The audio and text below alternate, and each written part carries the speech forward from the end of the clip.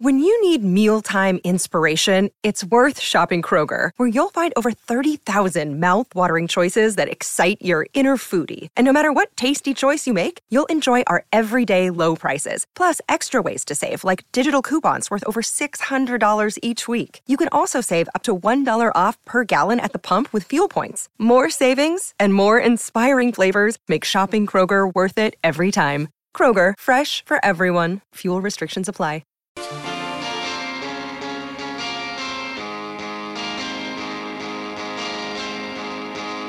Master Builders Victoria members get access to a wide range of expert advice and support services.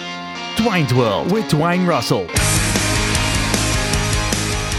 Sam Hargraves in for Dwayne tomorrow. Make sure you set your alarms, although you don't have to really set your alarms to be up early, but just set your reminders to make sure that you're tuning in to SEN from about 10 o'clock.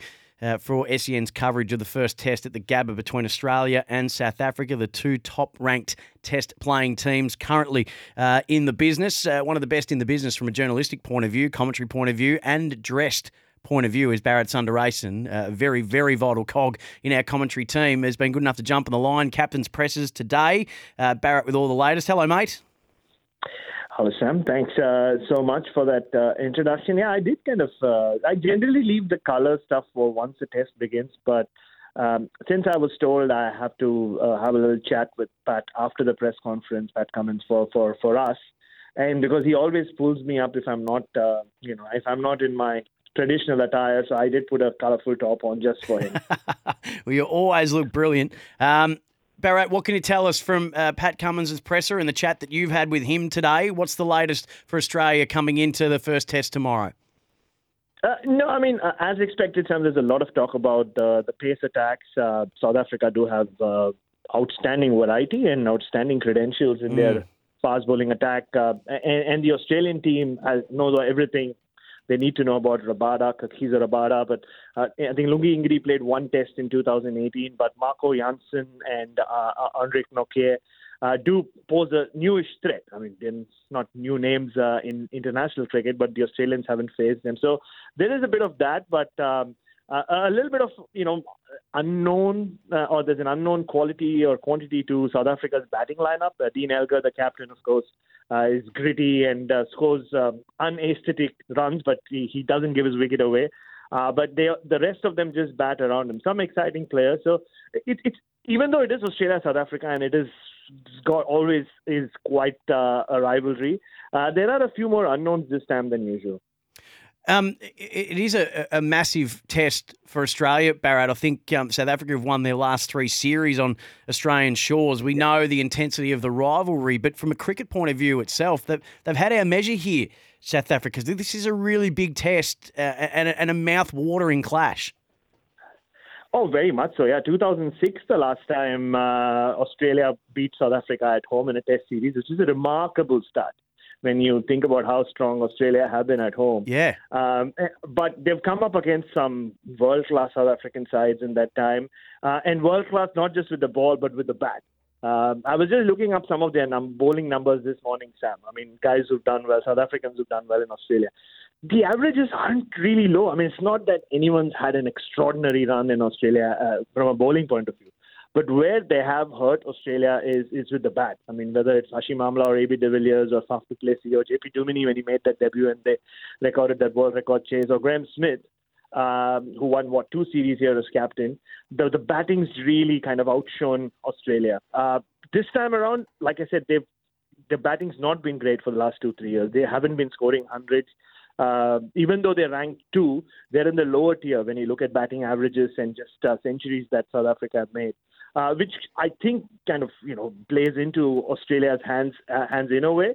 But coming off that West Indian challenge where, at some parts of it or long periods, West Indies were very uncompetitive. You can see that the Australians do have the South African pace attack in their mind, just seeing Marnus, Labuschagne and Steve Smith in training. They've been working a lot on facing Dan Vettori, who they've just rechristened him Marco because they want him to be Marco Jansen. So at least in the nets. So they are preparing very, very strategically for what the South African pace attack brings. But if South Africa don't put big totals on the board, like we saw the West Indies fail to do, I still think Australia have their best chance to set that record straight and beat them at home. So it's interesting about, like we're talking a lot about what South Africa lack in terms of batting after Dean Elgar. I think their next highest ranked batter, and Elgar's ranked, I think, 16th in the world at the moment. Bavuma is around 36, I think. Yeah. But from an Australian batting point of view, Barrett, I mean, Steve Smith's spoken openly about the fact that he's only scored 1 ton against South Africa. In 9 tests, he averages just over 40. And for Marnus Labuschagne as well, he hasn't played them yet. And I'd imagine there's a fair bit for him personally, given it's the country of his birth. But this is his first Test series against South Africa. Dave Warner's under pressure at the moment too. So it's not as a fait accompli from a batting point of view either. Oh, not at all. You're right. And, the South Africans have already said they're going to try and sledge Marnus in Afrikaans, which should be interesting. Let's see how that goes.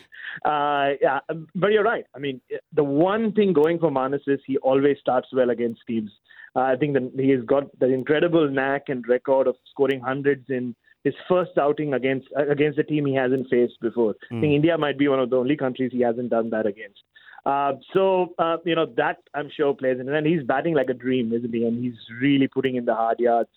As always, even before the West Indies series. And I saw him even on day 3 during the Adelaide Test, already thinking ahead, preparing for South Africa. Yeah. And similarly, Steve Smith has spoken a lot about his technical changes, how he's gone back to try and bat like he was in 2014-15, with South Africa particularly in mind, because of what their attack, the challenges that their attack presents, and how he wants to stay more side on and open up more areas of the ground to score. And so he's in a great space as well.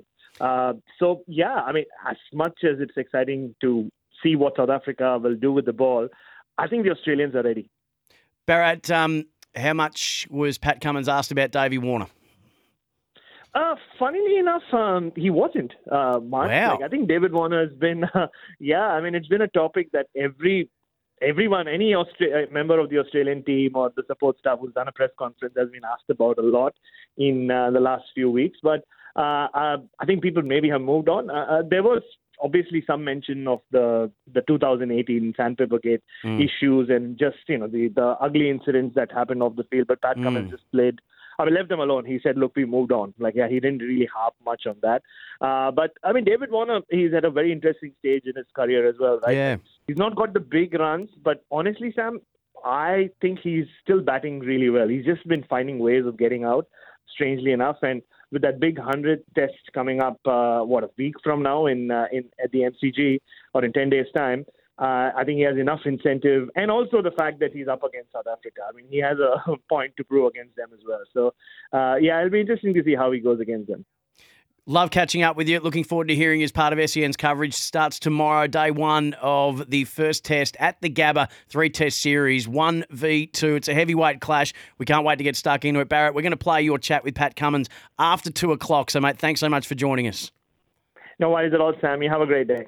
Barrett Sundaresan, you don't find many better people and many better dressers, many better journos. I mean, he's a triple threat.